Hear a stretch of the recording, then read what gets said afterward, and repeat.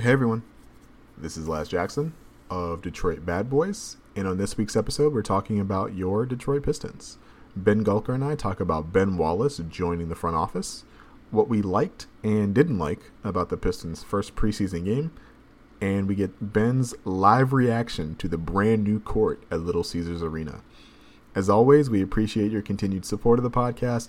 The best way to do that is to share, subscribe, and leave comments. Please leave comments on the discussion post on Detroit Bad Boys. That's the best way for us to have the conversation that we want to have around the podcast. In order to do that, though, you have to follow DetroitBadBoys.com, which you should be doing, because it's the best place on the internet for Pistons news and analysis this season. With all that said, it's time to go to work.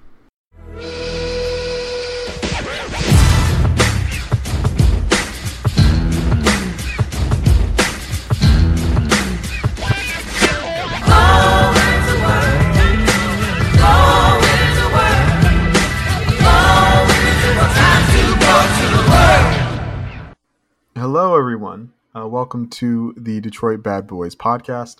I am your host, Lazarus Jackson. Pleased, as always, to be joined by my usual co-host, Ben Gulker. What's up, Ben? Laz, ready to overanalyze the first and only preseason game we've seen so far. How are you? I'm doing well. Yeah, it is kind of weird that like other teams have played 3 preseason games and the Pistons have only played 1, but I guess that's just kind of what it is. It's quite annoying though. They play tomorrow. We'll get to that. We'll get to the first preseason game. I wanted to lead with what I thought you would appreciate as the biggest story of the Pistons week this week. Ben Wallace is officially joining the Pistons front office. He was formally announced to have a role in the front office as a basketball operations and team engagement advisor, the team announced earlier this week. So Ben Wallace is officially rejoining the Pistons. What did you make of this? Well, that's awesome. I mean, the title is interesting. It doesn't really tell us a whole lot about what he's doing. But look, I mean, he represented the team at the lottery. And I don't know, it kind of feels like face of the franchise kind of role. And look, I like that. I like, obviously, everything Ben Wallace represented while he was a Piston. I love that he came back and ended his career as a player with the Detroit Pistons. So, yeah, I mean, absolutely cool to have Ben Wallace around. Fan favorite, franchise favorite, Hall of Famer. Makes a whole lot of sense. Yeah. Team engagement and advisor is like definitely a tell that like I don't know what his real title is. I don't know if they couldn't put like Isaiah Stewart mentor like in his official title, right? But like you mentioned, it is good to see that some of these guys from the Pistons heyday are getting reintegrated back into the franchise, right? Chauncey obviously cannot because he is the head coach of a different NBA team. And Tayshaun obviously cannot because he is part of the front office of a different NBA team.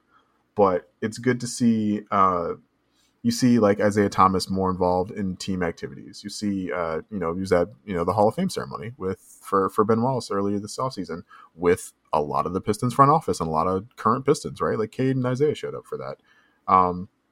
You see, like that stuff matters, and I think that this is definitely like when Troy Weaver talks about like having like good people around, like Ben Wallace is an excellent person to have around in your front office. Absolutely. Sorry, I'm thinking about like a conversation Taylor Rooks had with Allen Iverson a couple weeks ago about how frustrated AI is that like the front office in Philly never reached out to make him, like a Sixers brand ambassador or something, and never wanted him to come in and like pick his brain about the current slate of like NBA guys or help mentor some guys. And I just think it's like really useful to have not only like ex players, but like ex players with lasting legacies for your team around to impart like knowledge on some of the younger dudes. And the guys that they draft may come and go, but like that knowledge stays in house. Like I think that's something that's really important. Yeah, and I like too.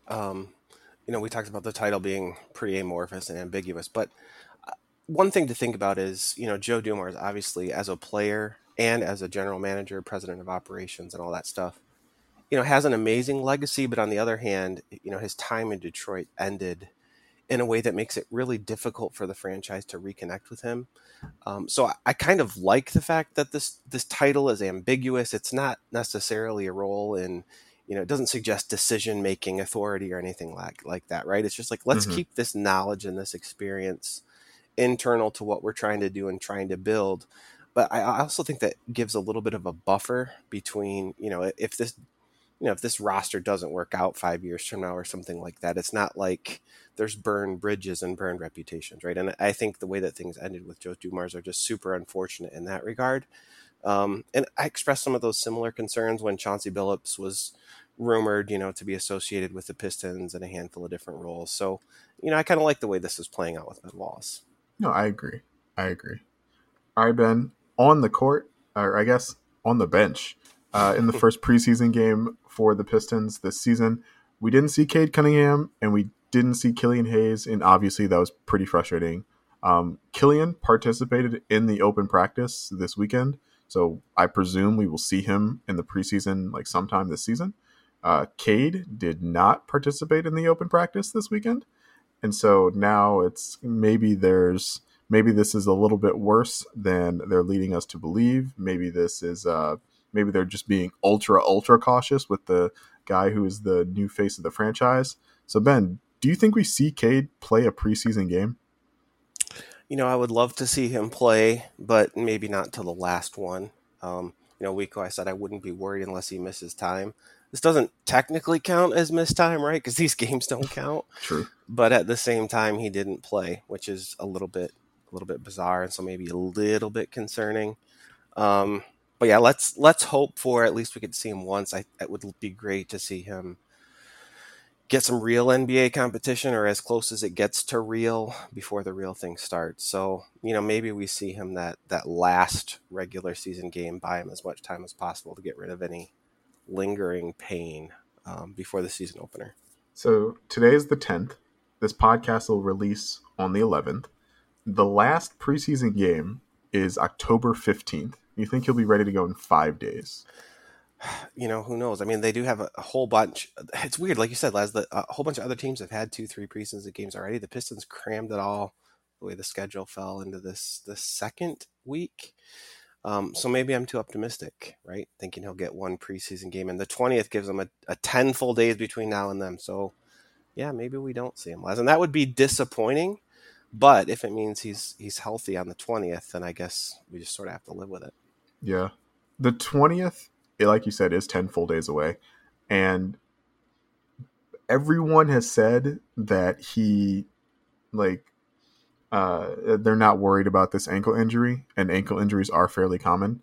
It appeared that he was shooting at the open practice, just did not participate in the scrimmage portion, and it didn't do any drills.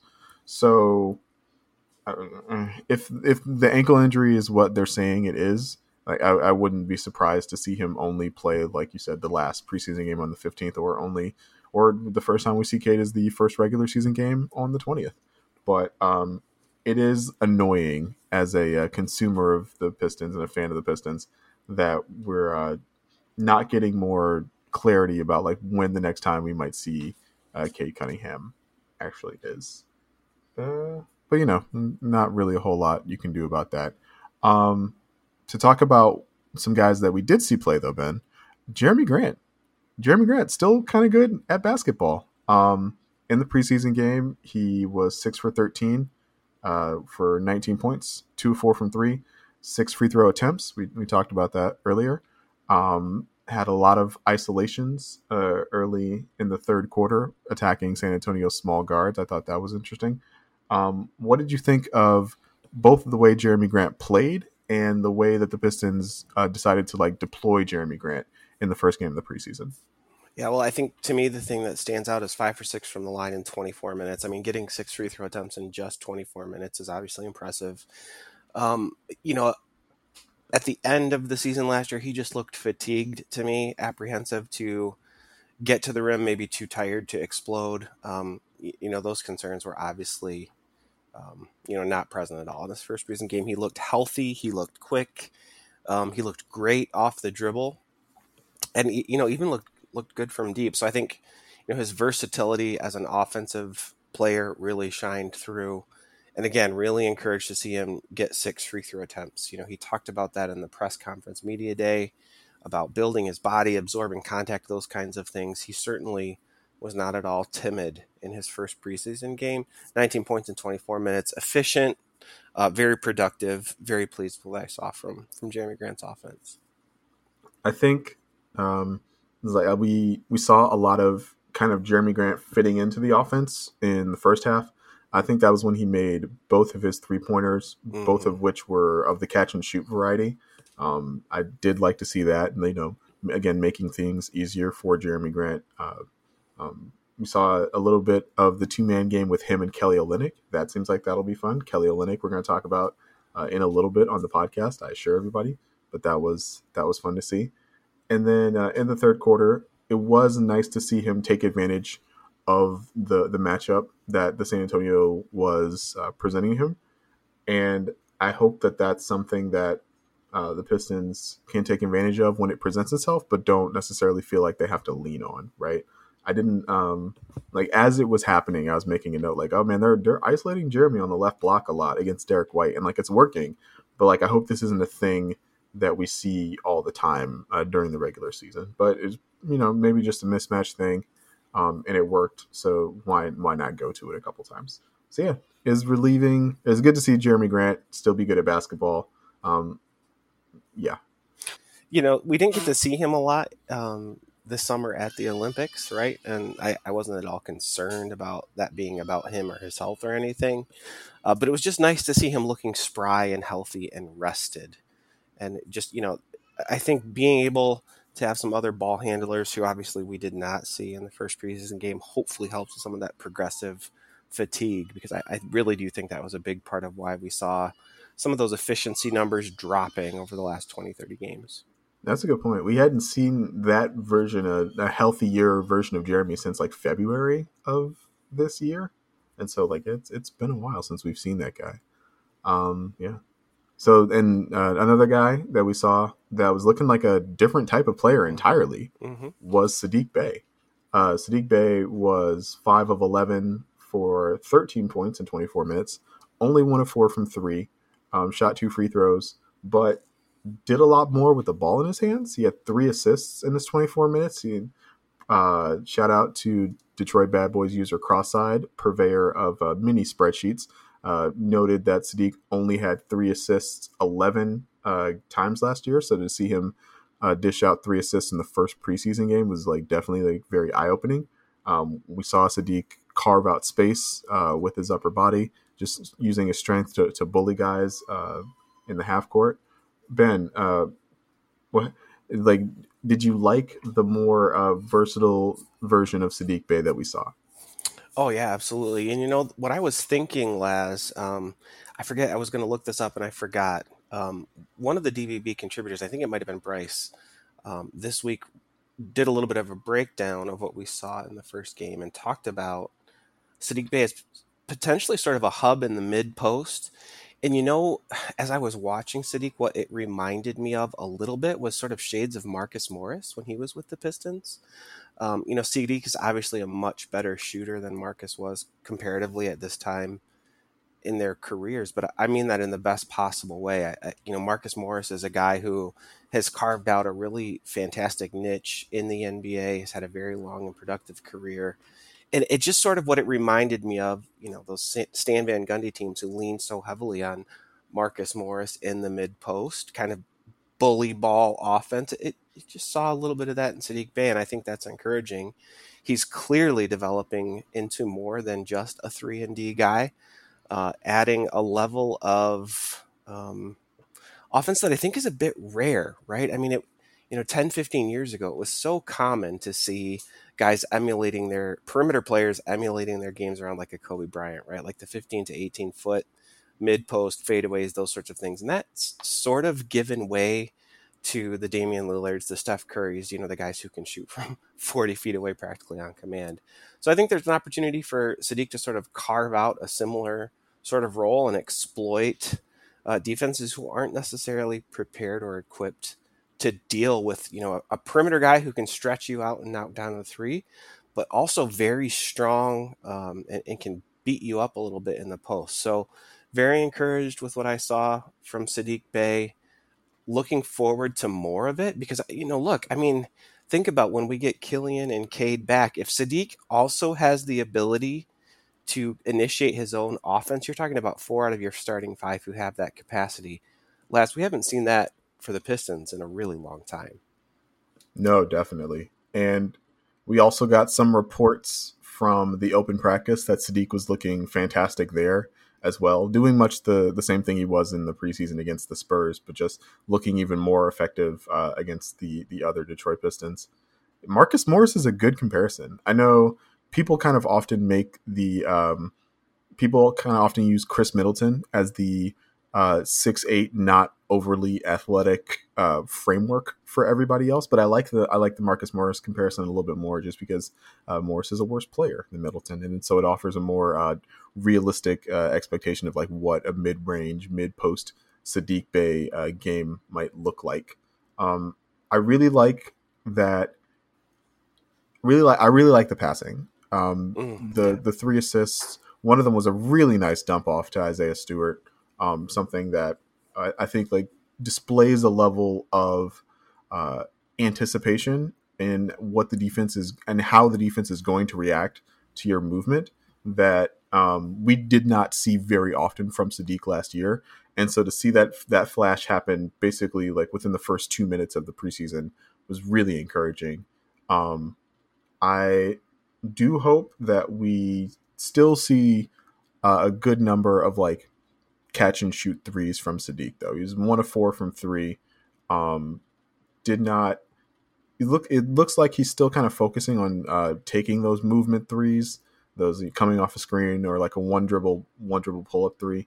When and I hope that like when Cade and Killian both return, he'll be given more opportunity to take just like catch and shoot open corner threes. But I would hate to gain like a lot of like craft and versatility in the mid post from Sadiq, but have that come at the expense of another 2.5 threes a game at a 38% clip, right? Yeah. So totally I want to make sure we strike that balance, but I am also like very encouraged by what we saw from Sadiq so far this preseason. One guy who I was less encouraged by, and I can't quite really can't really frame like why exactly, was Isaiah Stewart. I'm just gonna read my notes for Isaiah Stewart. He had 2 threes in the first quarter, and then I noted that like he hasn't been very decisive on defense. And then I noted that they were using him in different ways. They were switching, and then they were switching like 1 through 5, and then just kind of letting Sadiq or Jeremy kind of try the gang rebounding, and like that didn't work. They ended up getting killed on the boards, and he wasn't really able to operate as a role man. And like part of that is definitely due to the lack of Cade and Killian. I'm sure that would make things easier. But all in all, it's just a really weird preseason game for Isaiah Stewart. Only 5 points, quote unquote, only 8 rebounds. One of the few starters with a negative plus minus. Ben, what'd you make of Isaiah Stewart's first preseason game? Yeah, he didn't really have a good game. I think everything you called out is totally and completely fair.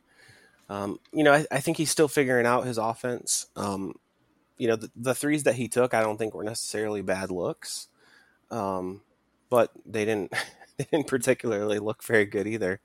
Yeah, he banked one in, right? Like, yeah, I think the one he missed. Did he miss a shot too? I'm not 100% sure, but yeah, he didn't look comfortable offensively.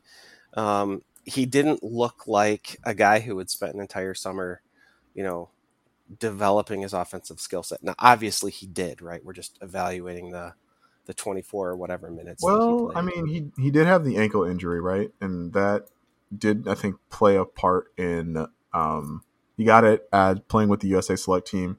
Obviously didn't participate in summer league. Yeah, and right. Immediately they were saying he was like just recovering from the ankle injury. So maybe that played a role.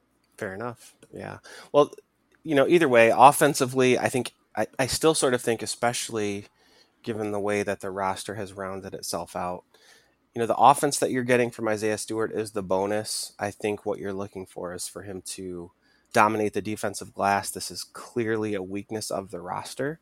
And Isaiah Stewart's going to have to kind of be a beast on the defensive boards. Defensively, you called out, they're still working things out, I think. We talked about that a week ago. What are they going to do with him in terms of his lateral foot speed? That's still very much a work in progress, and I would not be at all surprised to see if they continue experimenting over the next 3 preseason games. But yeah, Stewart didn't look great. But look, it's one game. There's still 10 days. There's 3 more games for him to round into form. And it's never easy coming back from injury. Maybe it's just as simple as that, and we don't need to overanalyze too much. No, that's fair. I also I agree with everything you said. One more thing I want to note is that in addition to Caden Killian making his life easier offensively on the roll, we saw like a level of defensive intensity, especially from Killian in Summer League, that I think would have helped in the preseason, right? If guards recover easier from dribble penetration, or just don't allow, or just like wall up and don't allow guys into the paint, it makes playing both sides of the pick and roll definitely a lot easier on your big men. And I think that that's something that we're gonna see better defense from Caden Killian than we saw from like Rodney McGruder in the first preseason game. And so like no shade to Rodney. It's just like that's how it's going to be. And so better perimeter defense will help your bigs. And so when Caden Killian comes back, I expect Isaiah to play better on the defensive end as well. Next up was the bench. Just like the entire bench, the offense was really humming with like Kelly Olynyk and Corey Joseph out there, Ben. Both Olynyk and Joseph had 6 assists. On rewatch, a lot of Olynyk's assists in particular were like to Josh Jackson, and then like Josh would like take a bunch of dribbles and hit a mid-range jumper, and it's like, okay, that's good, but like I don't necessarily want to rely on that. But there's no denying the way the ball moved and the way guys moved when Kelly Olynyk and Corey Joseph were on the floor together. So Ben, what did you think of that bench duo? Surprised in a positive way, right? Like, I mean, Kelly Olynyk definitely looked good. He is a goofy looking dude, and he plays in a very goofy way, but extremely productive. And Corey Joseph, a guy who continues to surprise me with how productive he is. Like, last season, it got painful watching him dribble the air out of the ball at times, but still, I mean, he was effective point guard, and that's what we've seen over and over with Dwayne Casey, and he played like that again in the preseason game. I think, on those nights where Josh Jackson is knocking down shots, that second unit is actually going to be a bit of a problem, I think, right? The thing I like about Corey Joseph and Kelly Olynyk in that second unit is they kind of get the ball out of Josh's hands and keep him from being his own worst enemy, right? Because I think when he gets cold, he presses. And so maybe you get 2 older veterans out there to kind of even some of that out, which I think is a positive thing. Last week, you also called out the defensive versatility when you've got Josh Jackson and Hamidou Diallo out there at the same time. I think we saw a little bit of that in preseason game 1. I recall a couple passes getting deflected just because of that length and athleticism. And I like that both of those dudes, Hami and Josh, are going to run, right? Like they want to get out on the break and run whenever they have the opportunity to. So, I think that the second unit could actually be pretty difficult. It's going to depend a little bit on shooting, and we've got some streakiness in here, and all. I think Olynyk, Hami, and Josh Jackson, you've got a little bit of streakiness there all together on all 3 of them.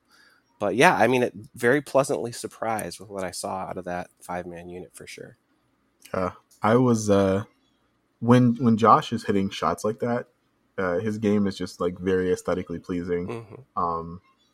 And Kelly Olynyk was much better as just kind of a ball mover than I expected. I expected Kelly Olynyk to finish a lot more plays, and he did, right? Like he had like 18 points or something like that.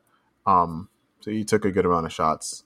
But the 6 assists, like I joked that like half of them are Josh Jackson like mid-ranger shots. But the way he moved the ball just kind of let me know that We might not expect him to average 4 assists like Mason Plumlee did, but the offense will definitely like be more smooth around Kelly Olynyk in that bench lineup than Plumlee. The spacing was really apparent. I noted this on Twitter. There's a lot of it was very apparent that just like the middle of the paint was wide open if you could get to it between Kelly setting high screens and Trey Lyles spacing the floor from the wing and Josh Jackson hitting shots so guys actually had to close out to him. It's like the only real non-shooting threat on the floor was Hamidou, who didn't have a particularly like great game offensively, but he also like didn't let that overtake what he was able to contribute defensively, and like didn't press too hard either. I thought that was important to see out of him. I know he probably is a guy who wants a larger role, but to not press and just take what's being given when the bench is like humming as much as it does. You don't want to throw things into whack as part of that unit. But yeah, I don't know how I started talking about Hami. But yeah, Kelly Olynyk was really good. Is good in all the ways that it was explained that he would be good. So it shouldn't be surprising, but it was just very noticeable. This was like, oh, this is like really gonna work. And we also saw Kelly like integrated into a lineup next to the starters a little bit. Talked about the partnership he had with Jeremy Grant. That was really cool.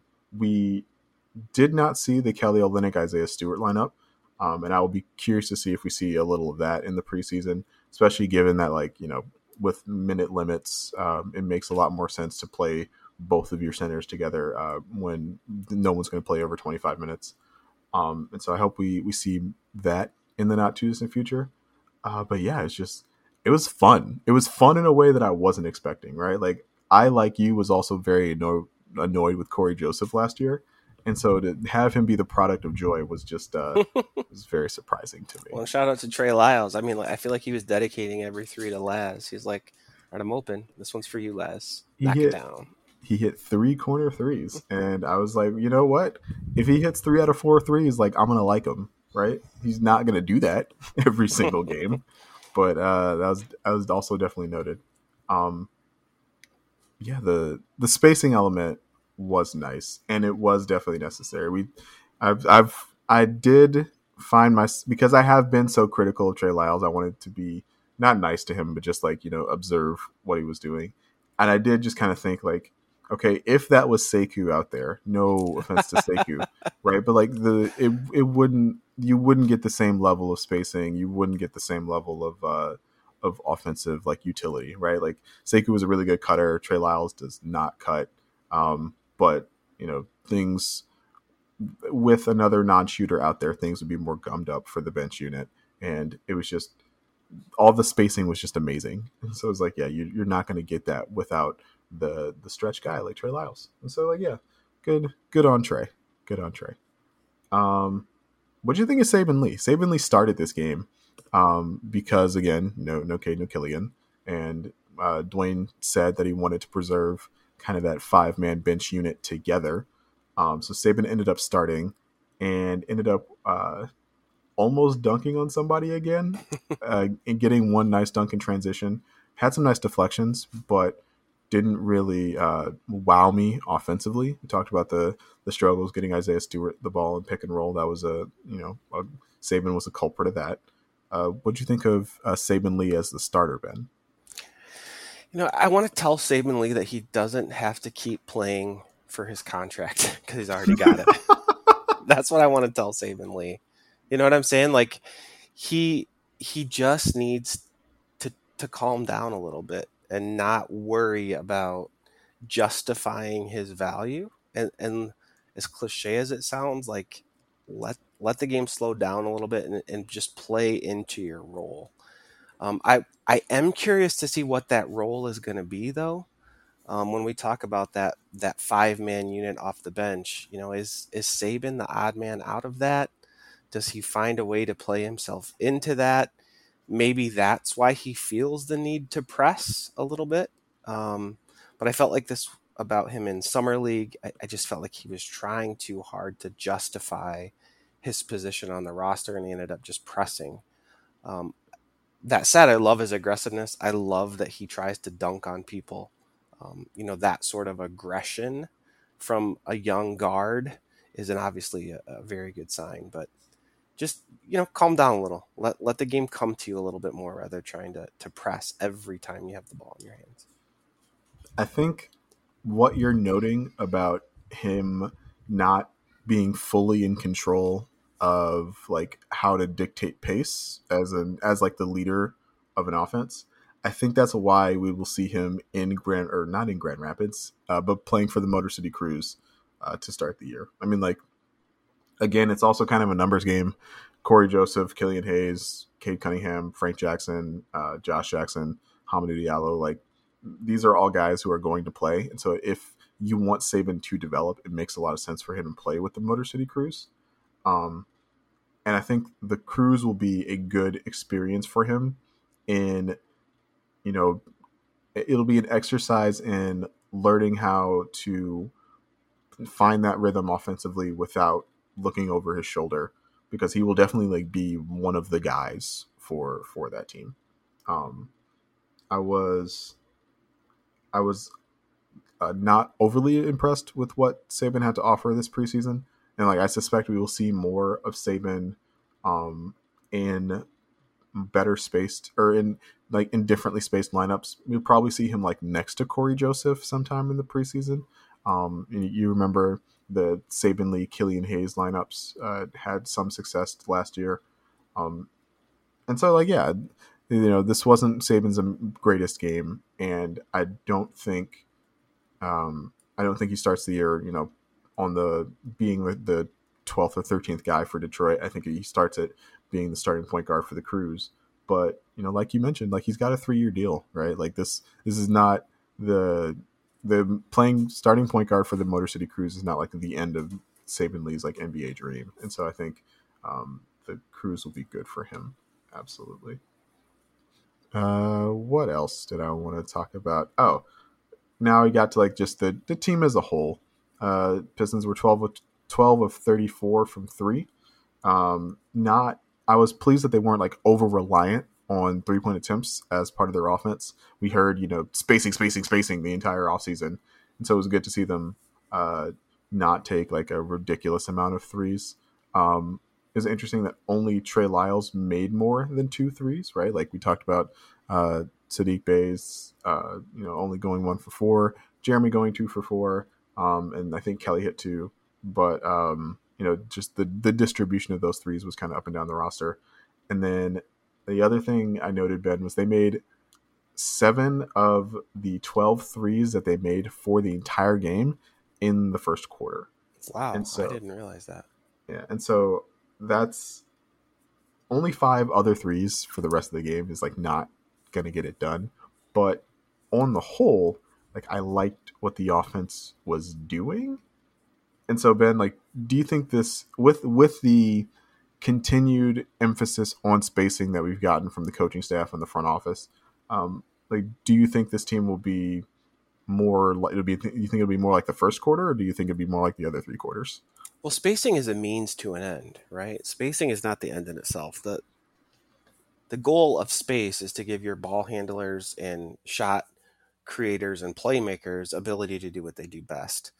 And so to the extent that spacing impacted Jeremy Grant's ability to get 6 free throw attempts in 24 minutes, then spacing worked, right? It did what it was supposed to do.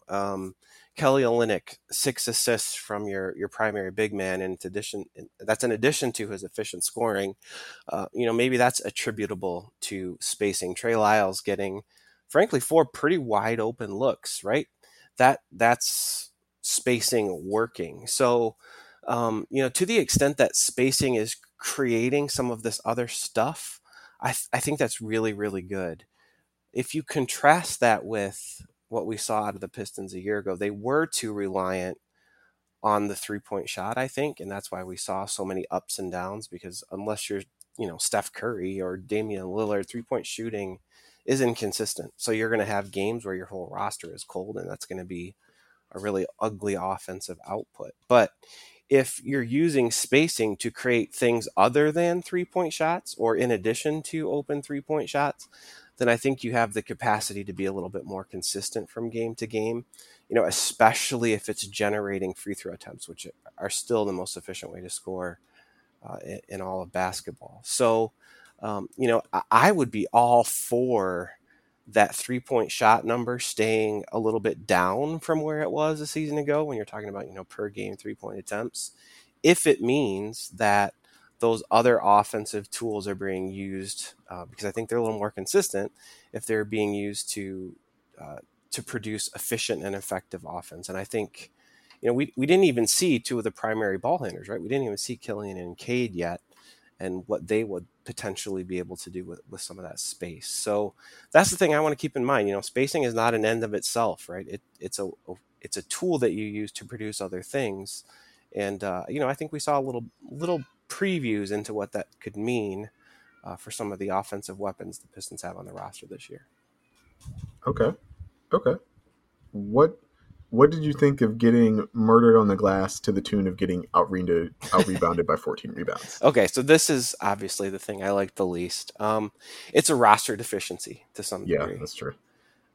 No amount of effort or trying hard is going to fix this, because if rebounding were simply a matter of trying hard, there would be a lot more really good rebounders, right? Because the NBA is full of incredibly athletic and talented men who are not good rebounders. That's the one knock I would have about Jerami Grant. I think it was 2 rebounds, if I remember correctly, in 24 minutes. You just need more than that. You just need more than that from your starting 4, if that's where he continues to line up. And I think all signs point to that.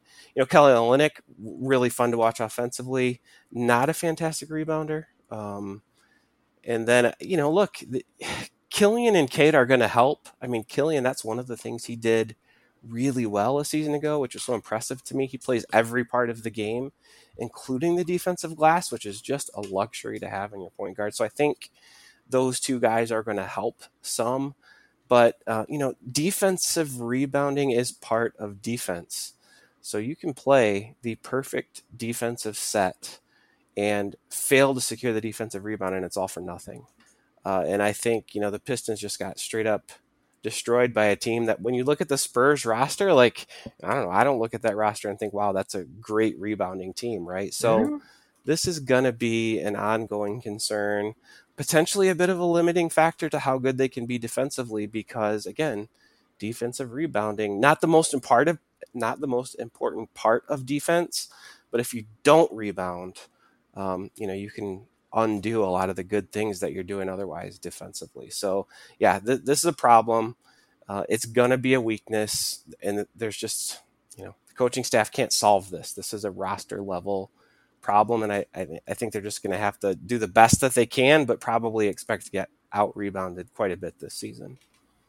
I liked the conspiracy theory pushed by some members of the Detroit Bad Boys message board that the roster deficiency on rebounding is a way to stealthily ensure that the Pistons lose a lot of games that they otherwise might not, and it's like secure a high draft pick that way.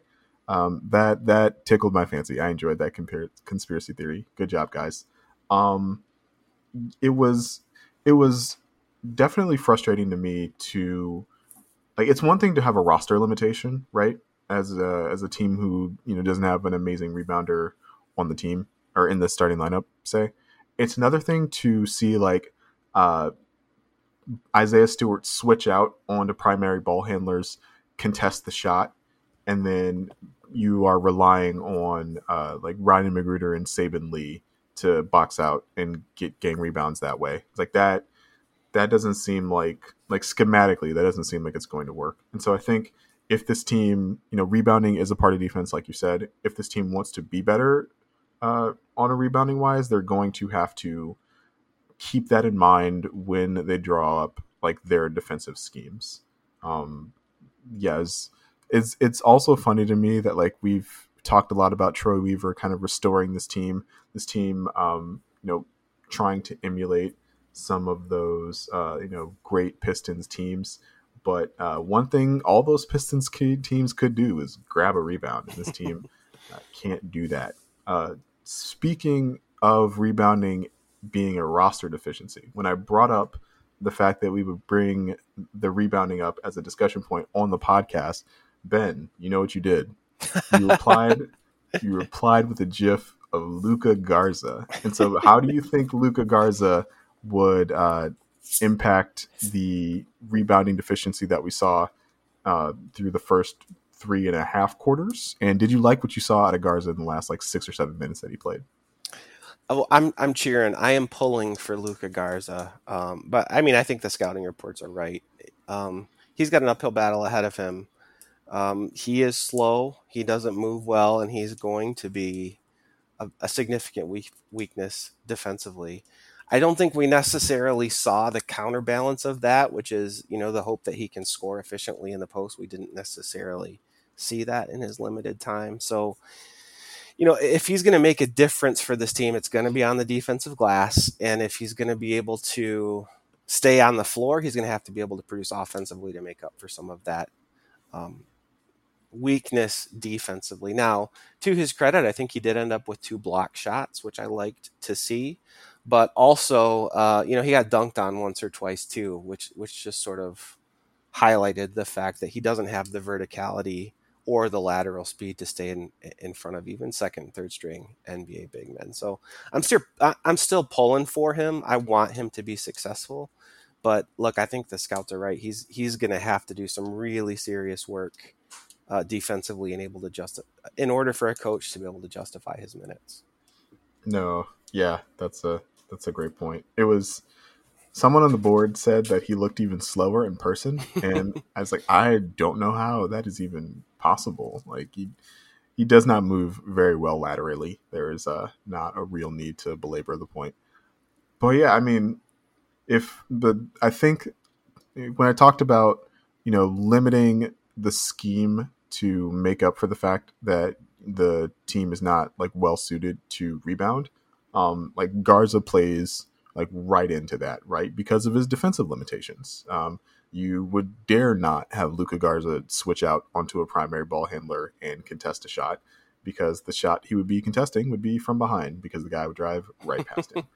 So I think that should be kind of a lesson, is to in that way, they would keep Garza in a deep drop, just have him kind of protect the rim, have him do what he does best on that end. I think that should be a lesson for the rest of the defensive centers on the roster. Just put them in position to succeed, rather than ask them to do things they can't. And I understand the need for growth and everything out of Stewart in particular, but it's going to be hard to grow if you keep giving up offensive rebounds, I'll say. I think that's everyone that I really wanted to talk about in the preseason. Was there anybody that I missed that you really, really wanted to see? You like that one Jamarco Pickett pull-up jumper, Ben? Yeah, that was amazing. Amazing pull-up jumper. No, but what I do like, Laz, and I want to flag this. You pulled that quote from Corey Joseph about Team Canada. I think that's worth reading, because that did not occur to me at all while we were watching the game in real time. That is a good point. The Pistons have 3 Canadians on the team, and they have 3 Canadians on the team in Corey Joseph, Kelly Olynyk, and Trey Lyles. And Corey Joseph said after the game, we're all more experienced in the second unit because we've been playing for a while, and I have a lot of experience with Kelly and Trey playing with Team Canada. So I didn't realize that kind of played a factor. But yeah, we got 3 Canadians, and they got the Canadian mind meld thing going on in the second unit. Yeah, I thought that was interesting and fun. Yeah, and I think it's the first time I've ever actually thought about Team Canada's basketball ever. So that was interesting. They are ascendant. They didn't make the qualifiers this Olympics, but between Shai Gilgeous-Alexander and Andrew Wiggins and Nickeil Alexander-Walker, they and RJ Barrett. That's who I'm missing. Oh Like yeah, yep. they have a lot of young upstart guys, and they expect to be a world basketball power in the not too distant future. So yeah, Team Canada is coming. Well, and shout out to a lot of our Canadian DBBers. I think the ascendance of Toronto under Kawhi Leonard sort of pulled some of those Pistons fans back up north, but I think they're coming back, given that Toronto's got a long way ahead of itself, and Pistons just managed to pull Cade Cunningham. So, welcome back, Canadian Detroit fans. You are part of the family, and we love to have you. We haven't talked about this, Ben. I'm a big fan of Toronto this season. I like what they're Really doing. Yeah, interesting. Okay. I like the Precious Achua pickup in the Kyle Lowry trade. They really needed a center, and he could do a lot of different things. He really impressed me playing for Team Nigeria in the Olympic qualifiers. Um, I like the Scotty Barnes pickup in the draft. At first I was just as confused as everybody else as to why they didn't pick up Jalen Suggs, but now like seeing him in action during the preseason, I totally get it. It makes a lot of sense, and he's a very very intriguing player. In a way that I didn't, in a way that like I was probably not as in tune with during the pre-draft process, just because like I didn't think he would be a good Piston, and so I didn't really pay that much attention to him. And then yeah, OG Anunoby, flashing a lot more offensive skill than he has in the previous seasons, and like they're gonna play a lot of defense. They're gonna play some really funky different kinds of defense under Nick Nurse. They're gonna run up and down the floor. They're just gonna be fun to watch, in my opinion. So I'm curious to see what the Raptors end up doing. I think they end up better than where a lot of people have them currently slated. That said, I will still be annoyed when they fill up like three buses full of fans, drive south, and invade Little Caesars Arena. That will not be fun. Oh, I didn't mention, speaking of Little Caesars Arena, I didn't type this, but I meant to. What do you think of the new court, Ben? The blue trim on the baseline and around the entirety of the court instead of the red. You know what? I don't think I realized it. People were very thrown at first. I'm gonna go back and look because I don't think it registered me because I watched this I watched the game on DVR, so I wasn't participating in the conversation in real time. I'm gonna have to go back and look because that is a diversion from what it's been for a long time. So I'm gonna have to go check that out. Yeah. I will note the same thing I noted earlier. I like the blue. It is different. Some people were divided. I like the fact that it makes the Pistons look a little bit less like a team occupying a Red Wings arena, which is what they were Oh, originally. interesting. Yeah. Yes, I'm a big fan of anything that's like I love and respect the Red Wings, but like if you share a building, like it should feel distinctive. And Oh so yeah, I see it. I see it now. I just pulled it up. You're right. That is jarring. yeah, Very different. yeah. How'd you not see that? I don't know. It just didn't register with me while I was watching it, but I see it. It is very clear and very jarring. So, Yep. what are your initial thoughts then? Live, what are your initial thoughts? Okay, so I'm going to pull out something from my work life. I'm always very in tune to the color red because it can be very difficult for people who have any sort of reading or visual disability. It's something I learned a long time ago because I screwed up and used red and kind of got my hand slapped rightfully for it. I doubt that has anything to do with it. It's probably more about crafting an identity and a brand. I will say that probably by the end of this season, I won't care, but it definitely feels weird. It definitely feels weird. You know what? It kind of reminds me of the first time I watched Brooklyn, I think it is. They have, like, when Oh you watch a yeah, Brooklyn game, the color of their court just is so disorienting at first. That's kind of what this reminds me of. It just doesn't it feels wrong, but I didn't necessarily notice it until you pointed out. It feels wrong right now, but yeah, I think over time it ain't gonna matter. yeah. Everybody will get used to it Yeah, eventually. for sure. The Brooklyn call out is a good point too, because I think is their floor gray? Yeah, it's so strange. And I remember the first time I watched it, in HD, and it was like, whoa, what is happening here? But then once your eyes get tuned into it, I think it actually looks really cool, and it's really distinct, right? It's its own thing that sort of gives you like, okay, this is our court, right? Like you wouldn't mistake this for anyone else. So. No, that makes a ton of sense. All right, Ben. The Pistons play Memphis on Monday, the Knicks on Wednesday, and the Sixers on Thursday. Is that I can't wait? Is that a back to back? Oh my god! No, they play the Knicks on. No, they play the Knicks on Wednesday, and the Sixers on Friday. Oof, I was about to say a preseason back to back. Come It's on, rough. guys, that is rough. What are you going to be looking out to see with the final 3 preseason games? Well, will Ben Simmons be a Piston by Friday the 15th? I'm just kidding. Yeah. Look, does Cade Cunningham play or not? How does he look if he does play? Secondarily, same question for Killian Hayes. Other than that, it's just about experimenting and seeing what some of these guys have. Keep doing what they did in game 1, and honestly, I'll be happy. Just integrate Cade and Killian into that, and that's what everyone wants to see, and I'm right there with everyone else. There's one more name you didn't mention that I will bring up. Frank Jackson. Frank Jackson apparently Frank, yeah. crushed it at the open practice on Saturday. And so I will also be curious to see if what Frank Jackson has to offer in the preseason. A guy who played a big role on this team last year, and there is a crunch of minutes at the wing position, and the bench unit we saw looked really good together and had a lot of chemistry. And so, can they integrate Frank Jackson into that without breaking something? He actually makes that second unit a little scarier, right? That second unit can be a problem, man. I'm telling you, it really could. Yeah, definitely. All right, Ben, let the people know where they can find you, where they can find what you've been up to. At BR Gulker on Twitter. Looking forward to the season with all you guys. It's going to be a lot of fun, I think, regardless of wins and losses. No, I agree wholeheartedly. And we'll all get used to the court together. Mm-hmm.